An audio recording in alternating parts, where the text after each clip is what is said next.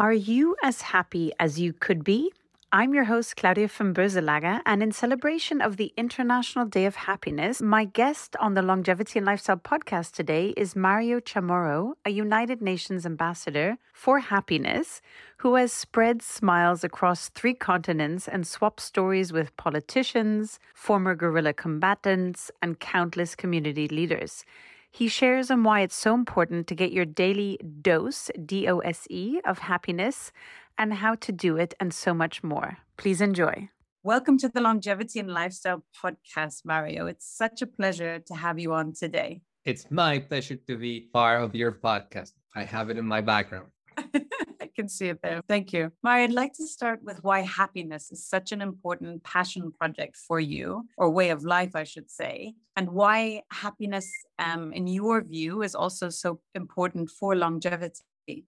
Happiness is important for me because I believe it's a good way to live our lives. When you prioritize happiness, you develop habits on your day-to-day that lead you to be in a more happier mood. And I would say, like, for me, happiness is mostly tranquility. For me, happiness is not being super optimistic. Happiness is a lifestyle to be at ease.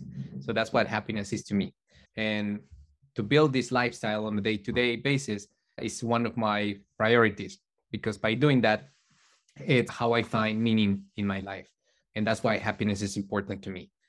The second part of your question is longevity, is because by building a lifestyle where you prioritize happiness, that makes you do things such as build habits around taking care of your health, taking care of your relationships, and doing work that matters to you.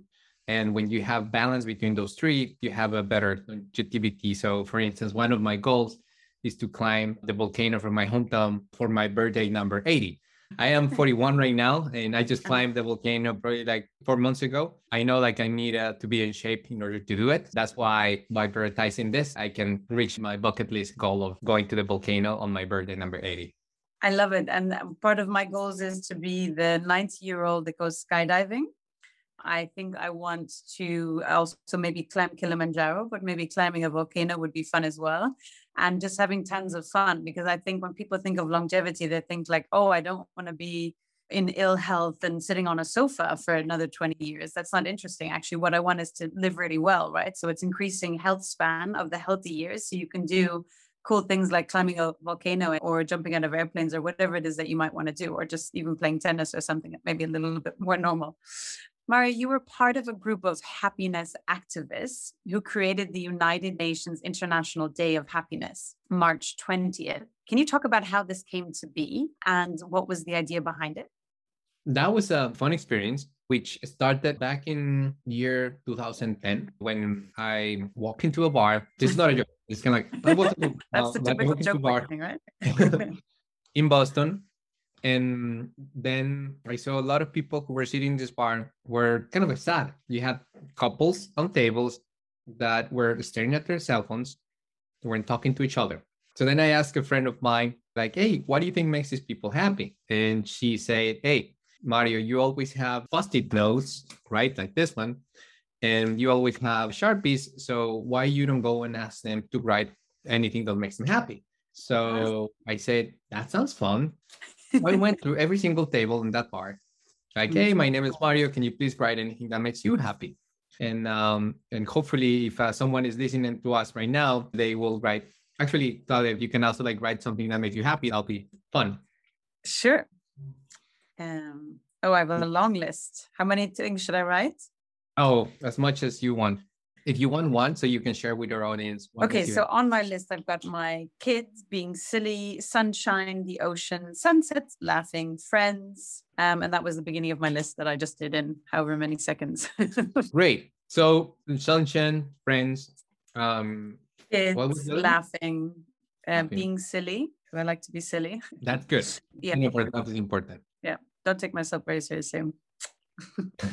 That's good. So by asking that simple question, couples start holding hands and are having conversations. So when I saw all that impact of just such a simple thing, my friend turned back to me and say, hey, how about if you collect 3,000 of these post-it notes and build an art installation? So I said, Cool. really fun project. So the following day, I went to the Boston Commons. Boston Common is kind of like the main part in Boston. And I started asking strangers to do the same exercise of what makes you happy and then to take a picture of you.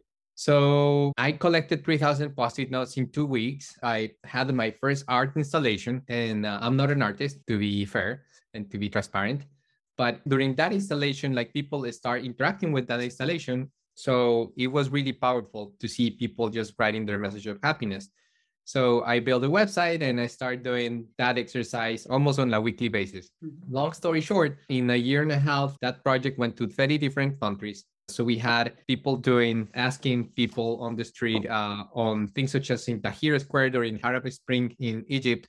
A woman was doing that project, asking people what makes them happy, or a 7 years old girl in Saudi Arabia, or an artist in Kenya. So that was really powerful. So in one of these exercises, I was asking people in the streets of Cambridge, Massachusetts, and I met this guy who his name was Nima, and he was the advisor for the King of Bhutan. So he asked me, like, what are you doing this? And I said, like, I believe in happiness.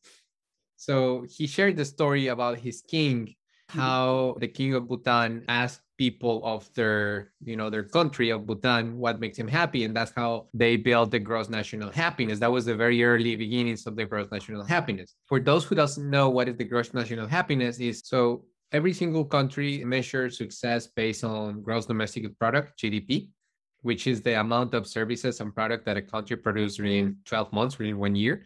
So in Bhutan, they had a different vision. So they believe in happiness and it should be a more holistic measurement. So it's not only like the amount of goods and services, but it's also to take things in place such as the environment, time with family, and others. So this country is only like 1 million inhabitants, the population country, but became very famous because they managed their economy based on happiness. So when he shared that example, I got really excited. And that's how he ended up inviting me to the first summit on happiness at the UN back in April 2012, where ministers or secretaries from 65 different countries gathered to talk about how to implement happiness in public policy.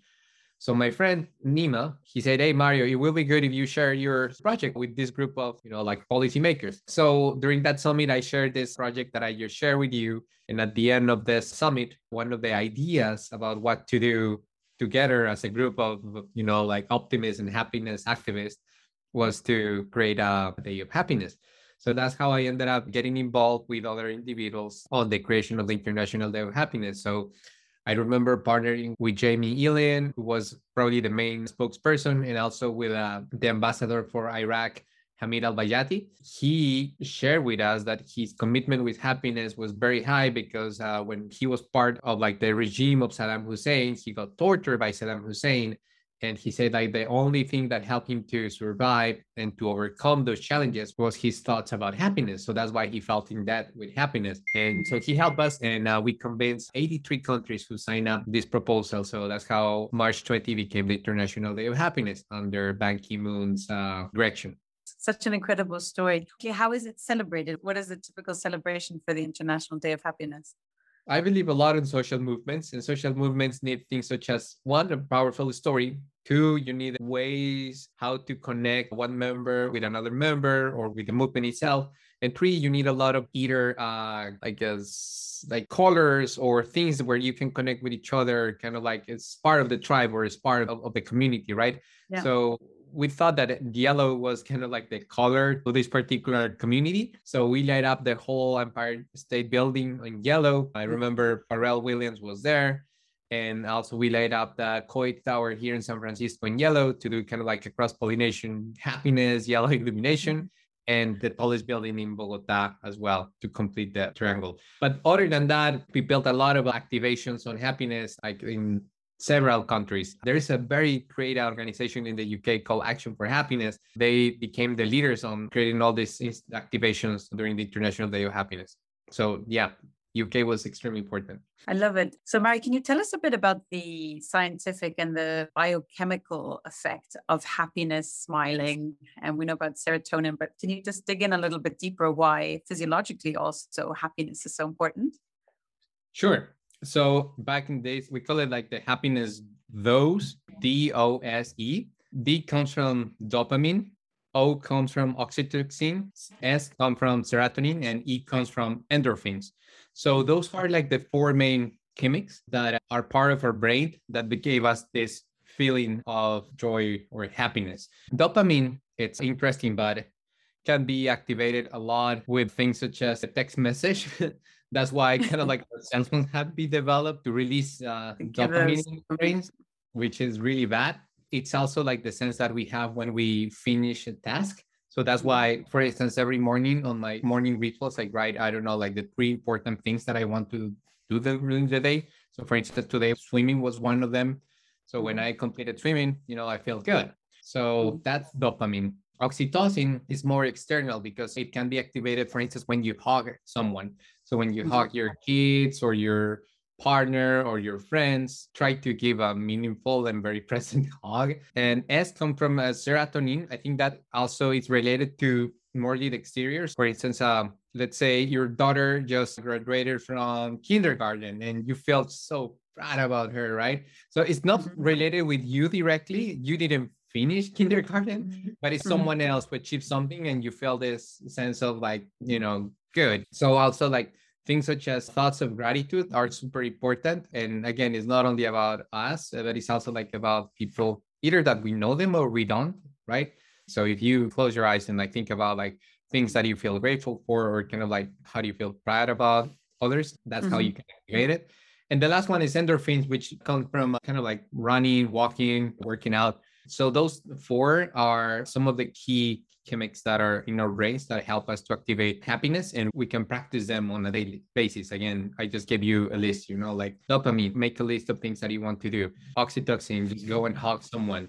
Serotonin, close your eyes and just feel like pride for someone that you love. And endorphins, go for a walk or just do 5 push-ups or something like that. I'm curious, Marius, is your daily to-do list based on the dose? So do you have to take a D, an O, an S, and an E each day? That's a good one. Actually, it's funny, but I was just thinking about it. I do build habits based on 3 things: on health, relationships, and work. So, on a very voluntary basis, I ended up activating the 4 of them. So, again, this morning, like dopamine, the first thing that I did this morning was to write things that I want to achieve during the day. On oxytocin, I went for a walk with my wife and we hug for like 5 minutes or so because we always do morning affirmations. This morning was the universe conspired in our favor to try to see it, like very meaningfully. And the S, we always do with my wife also, like what are the 3 things that you feel grateful for every morning? And endorphins, I went swimming. So yes. Wow, you got your daily dose of happiness. Amazing. I hear that it also sometimes involves wearing costumes. Can you talk about a fun story I hear you have on wearing a costume at an important work event? So and in fact, I have a kind of like Ninja Turtle next to me. See, I do love costumes. First of all, I believe in a world where whimsy and imagination are the norm, or I dream with a world where whimsy and imagination are the norm. So customs is a funny manifestation of that. So when the pandemic started, the company that I used to work with, Coursera, which is an online education startup, as many companies, we went to work online, right? We all started working remote from our homes, and kind of like it's hard to maintain the culture from a place that is remote work, right? So I remember just missing that culture of like whimsy that Coursera had. And, it was fun and it was quirky. And so we had all hands meetings or town hall meetings twice per month with the whole company. So as a joke, one day I start putting, actually, I always have here kind of like I have my Mario hat, right? Because my name is Mario. So I came out like that, and then I turned and I found a mustache. So I became kind of like Mario, right? You're just missing the wheel. Yeah. So then I got a lot of like internal messages like, oh my God, that's really fun. You should have another costume next day and next town hall. So I did that, and ended up having a different costume, and then starting feeling all this, like the culture that we have at Coursera. So I ended up having more than 40 costumes. Yeah, it's funny because actually, okay, I have a picture here. So it became a thing at Coursera.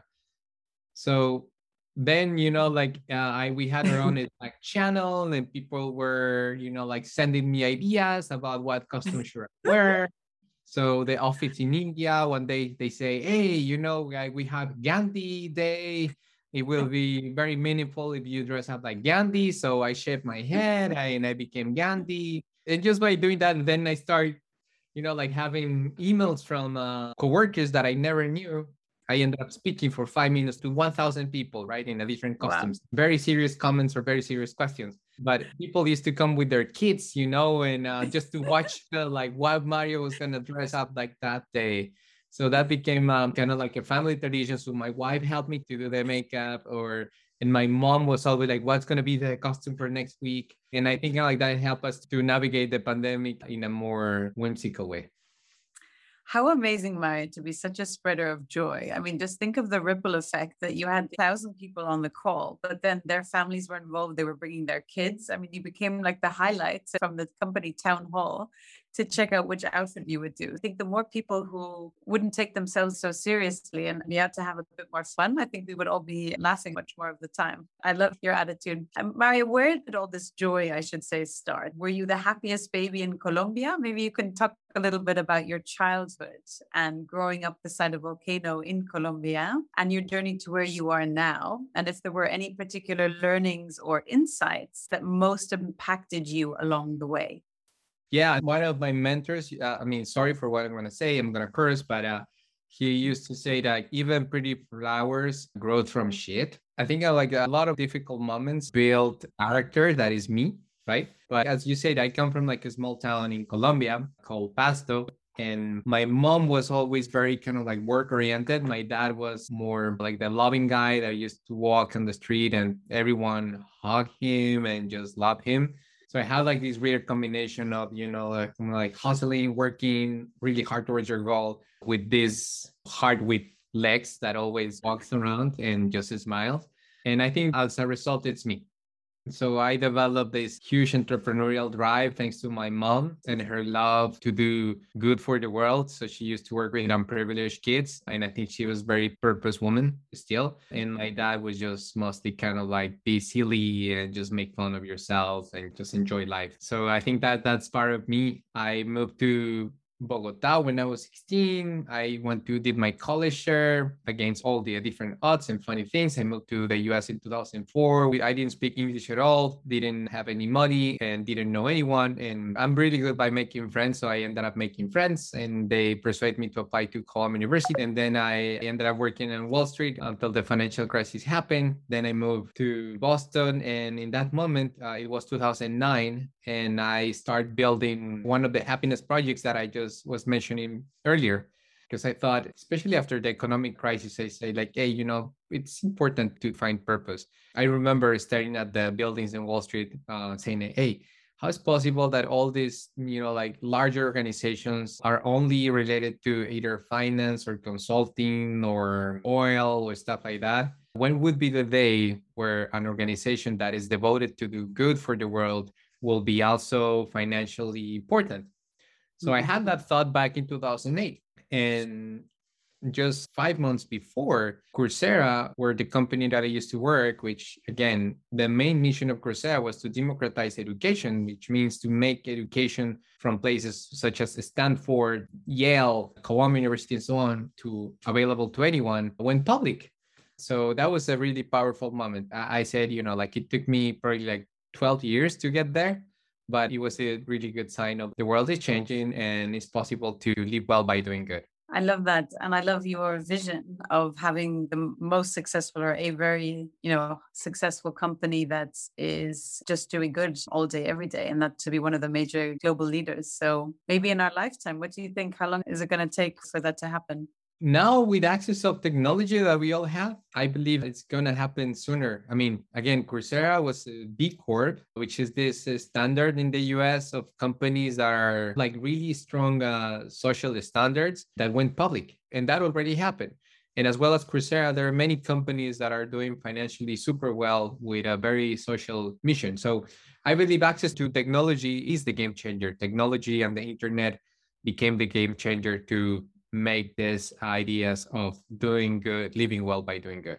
Let's talk about habit building. You touched on it before, how you structure your day and certain habits for success and for happiness. Can you talk a bit about that?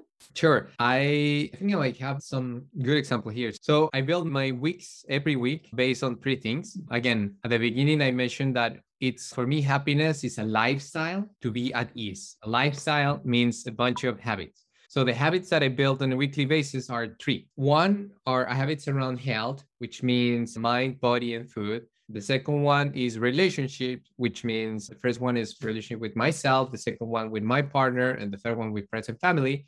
And the last one with work, which is first one is our 9 to 5, which is our main job.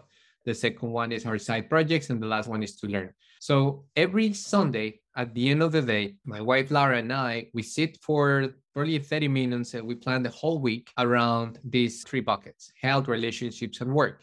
So let me show you, like, this is, for instance, how my schedule looks like. So it's very key to be super intentional, because if you're not intentional with the things that matter to you, it's really hard that they're going to happen. So in order to be intentional, the system that helps me is to place activities on my Google Calendar, because I know if they're in my calendar, it's very likely that it's going to happen. So with Laura, we do, like, as you see, like in this picture here, we put it on the living room on the calendar that we have, and then we put it on the Google Calendar. So green is health. So you can see like the different things that I have in green, such as meditation, running, biking, so on. Relationships, we have like a bi-weekly date with my wife. Yes, we live together and so on, but we do space for like really, really meaningful connection.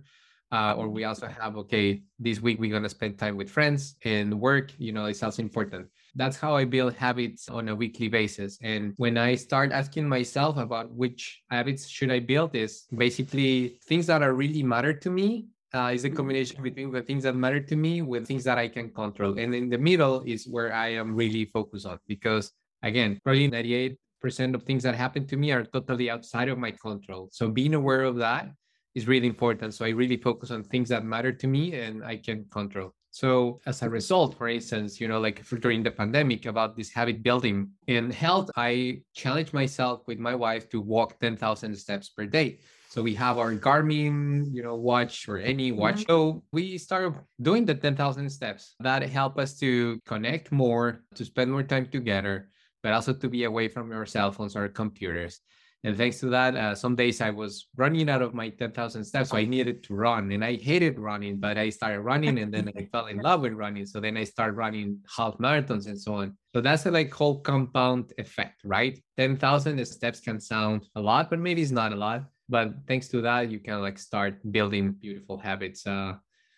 I love that. And I think for people to also realize it's a springboard, right? Because people think, well, I'm never going to run a marathon. But it's like, no, you don't need to run a marathon if you're mainly sedentary. Start with 10 or, even 1,000 steps. And you build up the strength, you build up the momentum. And then all of a sudden, a half marathon is possible. And then who knows, you might even go for the marathon. And at 80 years old, you're climbing a volcano, right? And it's becomes more and more realistic. And you're like, you know what, actually, I can do it. And it's exciting because you're achieving these really big goals that you previously never thought possible. Mario, you celebrated your 40th birthday last year, and I heard you got an incredible gift from your wife. Can you tell us a bit more about that? Yeah, she surprised me a lot. I don't know if it's called like the midlife crisis or so, but I was thinking a lot about, hey, turning 40, my goodness. So I remember that I even did a presentation to my board of directors. I always have like a personal board of directors. So I used 4 slides. Each slide, it was for every single decade in my life. So I had like from 0 to 10, 10 to 20, 20 to 30, and so on. So I had key learnings, so highlights and lowlights for each decade, actually. And then I was telling Laura, hey, it's crazy to think that my life can be summarized in 4 slides. So probably I only have 4 more slides and that's it, I'm out. Suddenly, Laura came out on my birthday day with this beautiful song called Cuy de Corazón Grande. Cuy is a guinea pig, it's like this guy. So it is the main animal in my hometown, and a lot of friends call me Cuy. She partnered with another good friend of mine who's a fantastic musician, Juan Andres Ospina, and they wrote this beautiful song that summarizes my life in a song. Instead of like 4 slides, summarize my life in 4 minutes or 3 minutes. Yeah, but I mean, it's now there for eternity, right? This beautiful song about your life. So that's really beautiful. That's what I told my friend. He made me immortal. Immortal, exactly. In 200 years, they're going to be wondering, who is this Mario? Or well, you're already famous with your International Day of Happiness. So let's see where Uh, the next years will bring you. so I cry a lot when I hear that song. I probably cried like 25 times. And actually, my 41st birthday was only like 3 weeks ago. And I Happy went to birthday. spend time with my family. So we play that song and we blast that song and we dance that song with my parents and my in-laws like many times. So that was really fun. Oh, you made it back down to Colombia. Yeah, it was Oh, my bucket list to get together with my in-laws and my parents after the pandemic. And that was very powerful, very special. and have your special song playing as well. How beautiful. I'd love to jump into a few rapid fire questions, Mario. Thinking of the word successful, who is the first person who comes to mind and why?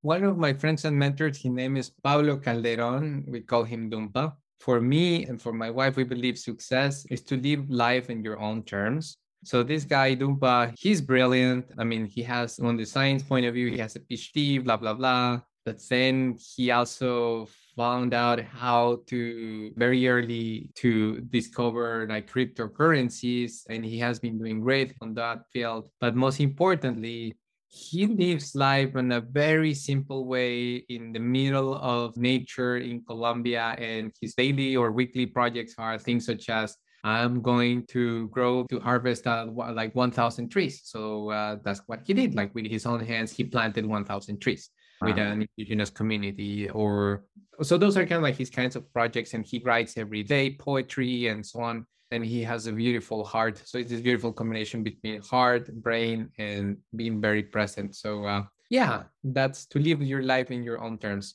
I love the combination of the cryptocurrency. So in essence, because of, I guess, financial markets are, fiat and crypto, right? But then the contrast with the pure nature and poetry. It's so interesting, but yet makes total sense, I think, as well. And then just him finding his peace and harmony as well. So I like your definition of success. And I completely agree with you. The ability to say no to the things you want to say no to and have time for the things that really matter to you. So thank you for sharing that.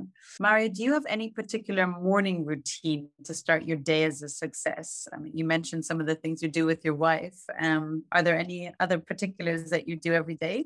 For me, mornings are the one that I love the most because it's kind of like Mario time. And I'm truly convinced that if I'm able to do this 2, 3 hours of morning routines, I will be way more effective at work, at everything that I have to do. So I try to wake up at 6:30. So I meditate for 30, 40 minutes. Actually, I just came out of Vipassana, like this 10-day silent retreat. It gives you this really Wow. powerful technique. So meditation is the first thing that we do. Then we go for a little walk with Laura. We live next to a mountain, so we go there for another 20 minutes. During our walk to the mountain, we don't talk about work. We just talk about things that we feel grateful for. And we do one daily affirmation, 1 to 3 daily affirmations. On our way back, I start movement. So I either go running or swimming or biking or anything. And then I just prepare an amazing breakfast and I have my beautiful coffee. So yeah, I'd love to jump into the retreat you just did, the silent retreat. Can you talk a little yes. bit more about that? Silent retreat means no talking at all, no cell phone, no reading, no writing, none of that. It's a very powerful detox because we are hyper connected right now. And it is basically to learn a technique called Vipassana, which doesn't have to do anything with religion. It's mostly a technique, but it's very powerful. And it's also is donation based. So the whole business model is really beautiful. At the end, you just pay what you feel that you want to contribute so someone else can do the retreat after you. In a nutshell, it was kind of like an Ironman, but for meditation. It's intense. If you go there, don't think that you're going to spa, relax. No, it's intense. What information did they actually give you to prepare for it? I've never done something like that. I know a few people who have. I'd love to just dig into your experience a little bit, sort of your expectations before you went, and then how that journey during the 10 days was, and then what were your biggest ahas and learnings from those 10 days? I didn't did any preparation to be fair. I was told like, hey, if you're gonna meditate for 11 hours per day, you should start meditating at least for like 30 minutes. And I didn't. I guess again, like the physical part was intense because again, you're sitting and meditating for such a long period of time, which I'm not used to. I think nobody's used to, unless you are a yogi or a big meditator. But I think it's available to anyone. You don't need to have like any level of expertise. You don't need to be, like a particular age or gender. No, it's pretty open to everyone. What did I learn? So again, like this meditation technique is really powerful. So when I left, I was kind of like, oh, I feel like, good. But days or weeks later, actually, now that I was visiting my parents at the end of my visit, my mom came to me and said, like, hey, you were really tolerant this time and you were really patient this time. Thank you so much for being tolerant and very present and loving. And that was kind of like, okay, that was the result of Vipassana, right? Kind of like used to, like make you react really strongly before. Now it's a bit different. So I think that was a beautiful gift. Did you say you didn't have any meditation practice before jumping into 10 days Vipassana? Well, I mean, I have like the regular headspace that you go once in a while, or kind of like 5 minutes, 10 minutes, but not a very disciplined practice of like 1 hour per day or something. And is this something you think you would continue? I mean, just to keep the benefits, are you kind of addicted to it now? Not addicted, but it definitely grounds me a lot. So if I sit for an hour to meditate or for 30 minutes, my day is different. I feel it. And it's a technique that is based on listening what you feel instead of what you think. It's not kind of like guided meditation. It's just like you and your feelings and just learn to feel, because we as humans, we were trained to think from our brain. So we rationalize every single thing, right? From like, oh, that's green, that's blue, or 1 + 1 is equals 2. But no, we haven't been trained on feeling. So when you're like, oh, this is a feeling, okay, and it's not good, it's not bad.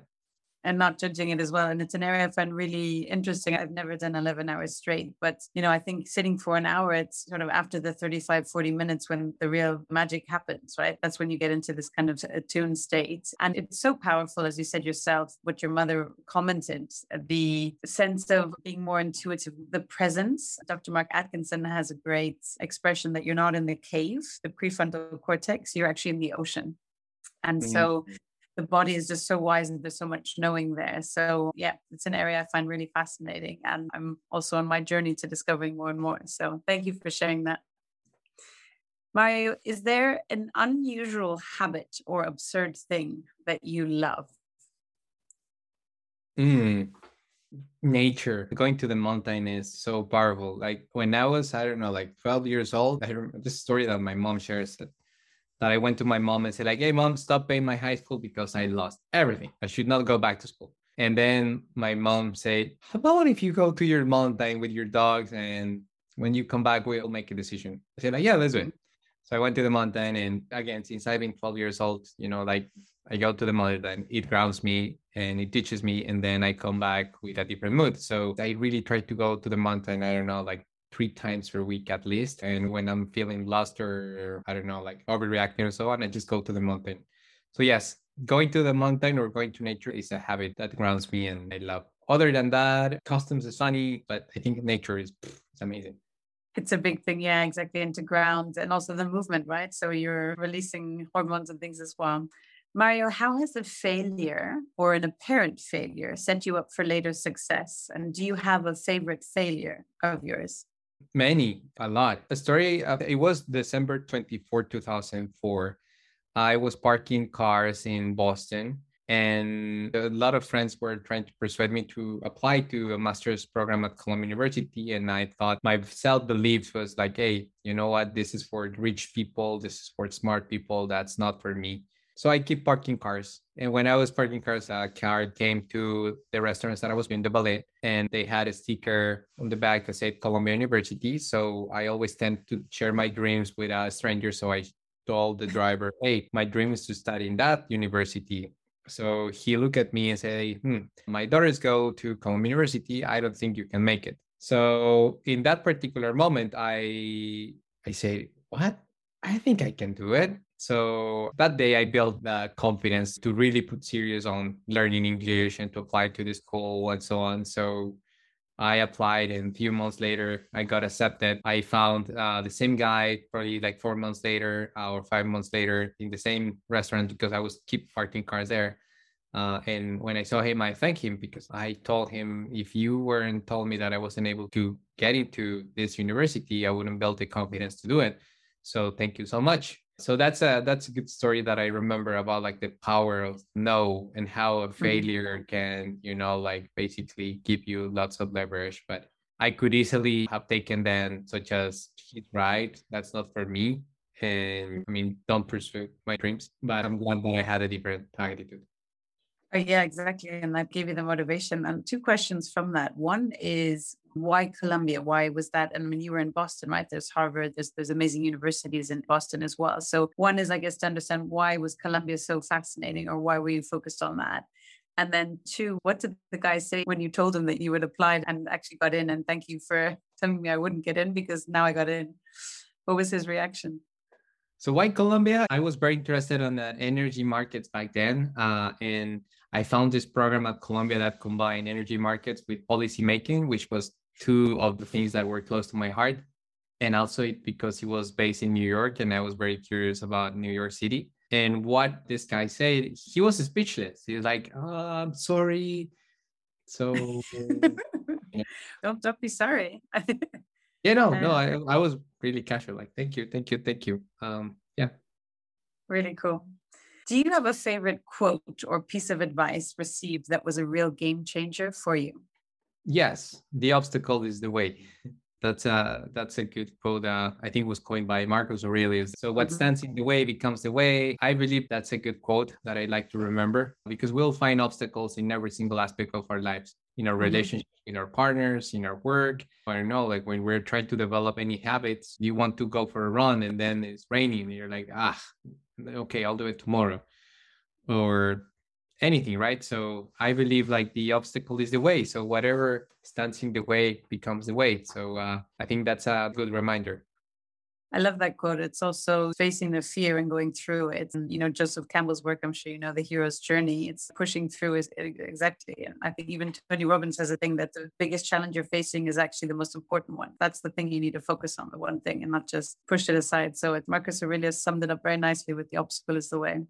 Mario, in the last 5 years, what new belief, behavior, or habit has most improved your life? Habit that has improved my life. I would say that 10,000 steps. It could be, like could be 5,000 steps, but that helps me to go out and walk. And that walk brings me to nature or brings me to conversations or brings me to reflection or brings me to important things. Just the 10,000 steps. I like that, because now you said you're running half marathons because of the 10,000 steps. Is that right? Mhm. Wow. So one step it started, and then 10,000, and now marathons. I love it. Let's talk about mental health, Mario. You've now made a move on to a new startup in the mental health space. Can you talk about your view, and especially coming out of COVID, where I think, honestly, that's the biggest pandemic we're going to have and are having, is mental health issues that so many people will and are suffering from. Can you talk about your experience with mental health coming out of COVID and why you decided to do a startup in this space? Sure. So, mental health, I believe right now we're in the mental pandemic. The pandemic basically accelerated the impact of mental health around the world. So, we can see, like dramatic numbers such as 800 million people committing suicide per year, like 300 million people suffering of severe depression in the world. In Latin America, the consumption of antidepressants have tripled down. So there's a lot of very dramatic impact of mental health. And I believe the problem is not going away. The problem is just getting bigger. So you can see also like different conversations, on politics about it, on media. So there was the record number of articles in media about mental health in history. It happened just like 2 months ago.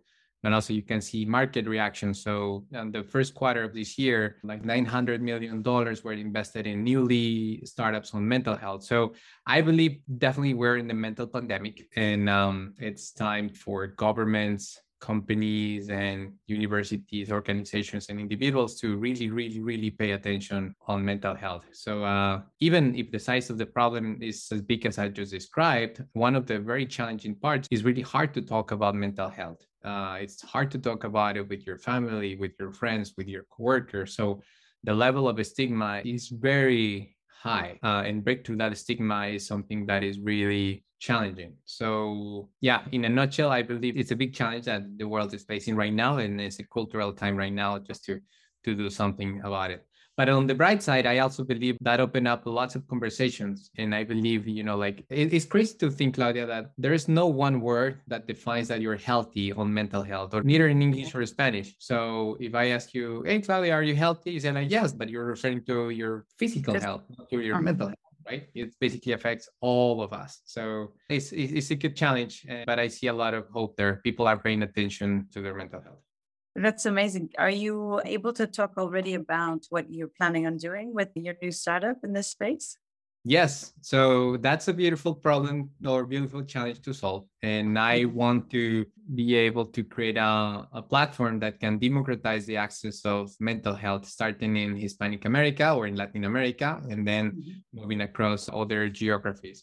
So right now, I left my last job at Coursera like 3 months ago, and we're in our journey to build a model that can help us to democratize mental health access, as well as we did at Coursera with education. I want to do it now with mental health. So putting together media, because I believe, again, stigma is a big challenge. I believe media is a big tool, a powerful tool to influence behaviors. And that's combining really good art and design. And on the other hand, technology, using technology by combining science and engineering to build a good solution. So hopefully in a couple of months I can, like share this platform with you, Claudia, and with your audience, and just to see, hopefully that will help you or any of your audience. I would love that. Such a worthy cause and so important as well. And I think to your point around stigma, and especially depending on which country and culture, but I really feel it's so important for people to talk about it. I mean, I had phases also with postnatal depression and things like that as well. And I grew up with, you have to put on a brave face and you don't talk about things. And I think that the more you open up, the more other people realize it's actually okay to talk about it. And by talking about it, in essence, a problem shared is a problem solved. I could imagine in Latin America that, carry more stigma maybe than in other places. So you have maybe a bigger challenge than other places to discuss it. But are you using some of the strategies and tools that you've seen in the US? Or how is your strategy on helping? You said using media, and is it courses, or how are you going to structure this?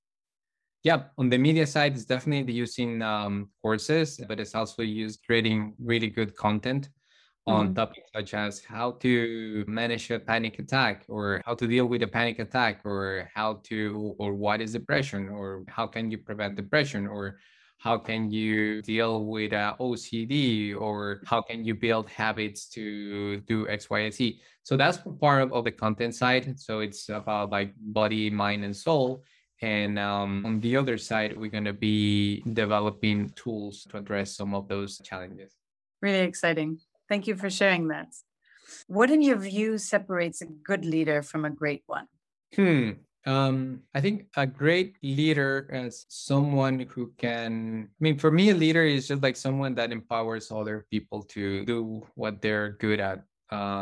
So part of it is just to identify what are like those superpowers that people have, and somehow to give them the confidence and guidance for them to use those superpowers to support any cause that is greater than them. So it's basically to unleash these superpowers, or to unleash these beautiful skills and powers that people have.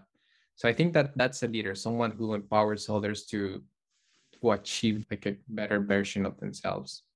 I agree. Before we finish up, I have a few rapid fire questions. What has been your most exciting purchase in the last 6 to 12 months? I love specifics, brands, where you bought it. 6 to 12 months. I'm like kind of like turning now. I think kind of like my iPad, because now I'm like taking lots of notes here and I'm drawing, and I'm constantly, like I used to do that on notebooks, which is great, but I ended up lost in all those notebooks and not having track of like the ideas pages and so on. So I've been using this app called Notability, and it's amazing just kind of like to do drawings, to grab ideas, to take notes. I think Notability, probably instead of like the iPad, Notability has been the best purchase that I have done over the past 6 months. Thank you, because I haven't tried that yet. Thank you for sharing. Do you have any particular books, documentaries, or movies that you feel people must watch? Books, yes. Part of my morning rituals, I read the Daily Stoic by Ryan Mhm. Holiday. So I it haven't. has 65 daily meditations. And again, it's one page. It's just like sometimes it's only like one paragraph. That like for me, Stoicism is something that is a very powerful tool, and it's a philosophy that is really pragmatic. So I love the practicity of it. So each meditation gives you one specific reflection for one day, and it will take you only like 5 minutes. But I think I like that's so powerful. So that's the book that I would suggest. And in terms of like movies, one of my favorite movies is Big Fish with Ewan McGregor. And it's about a relationship of like dad and son and just sharing stories about life in a very whimsical way. And again, I believe in a world where whimsy and imagination are the norm. So that movie kind of like represents that. I love it. What book have you most gifted? The daily story. Yeah. In the last 5 years, what have you become better at saying no to, like in the invitations or distractions, and what realizations and or approaches have helped? It's hard to say no for me. I have found myself as a, like to have a lot of like people pleasing challenges.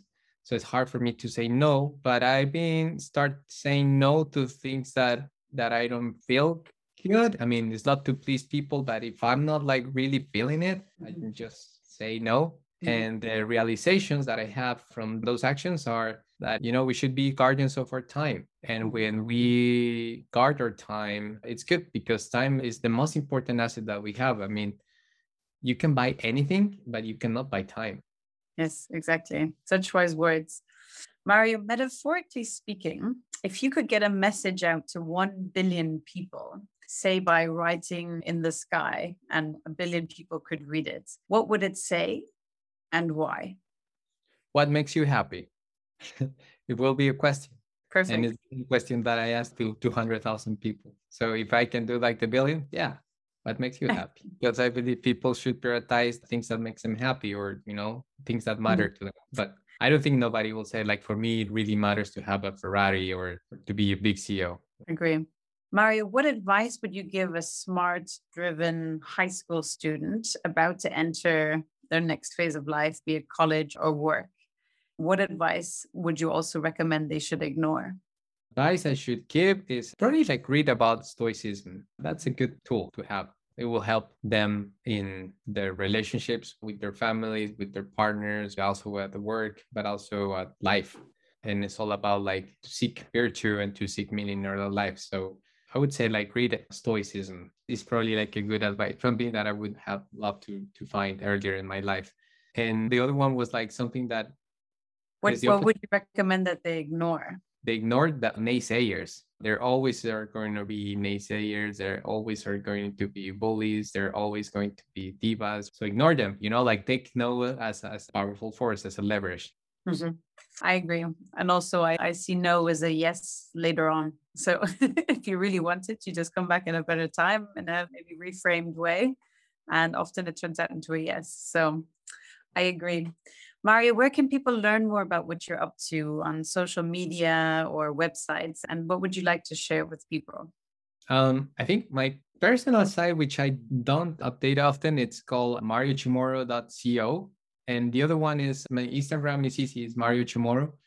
I intentionally deleted Instagram 2 weeks ago, and it's giving me much more time. Again, talking about like, be guardians of our time. But when I'm back, I guess I post things there. Do you have any final ask, recommendation, or parting thoughts for my audience, Mario? I think, I mean, remember like the little graphic that I share about where you can start, like things that matter to you with things that are under your control. And in the middle is where you can focus. You should focus. I mean, things that Mhm. are under your control plus things that matter to you. Thank you so much, Mario, for the time, the inspiration, the incredible work that you're doing, sharing that with us and the world. I really, really appreciate you coming on today. Thank you so much. Thank you, Claudia. Appreciate it. Hi everyone, this is Claudia again. Before you take off, would you like to get a short email from me with some short but sweet fun tips, tricks, and updates on all things longevity and lifestyle? This could be cool products that I've discovered, interesting posts or articles I've read, and other fun and helpful things around longevity and lifestyle I've found for you. It's a very short piece of inspiration for you a few times a month. So if you want to receive it, check it out by going to longevity-and-lifestyle.com. That's longevity-and-lifestyle.com, and leave your email to sign up for the next one.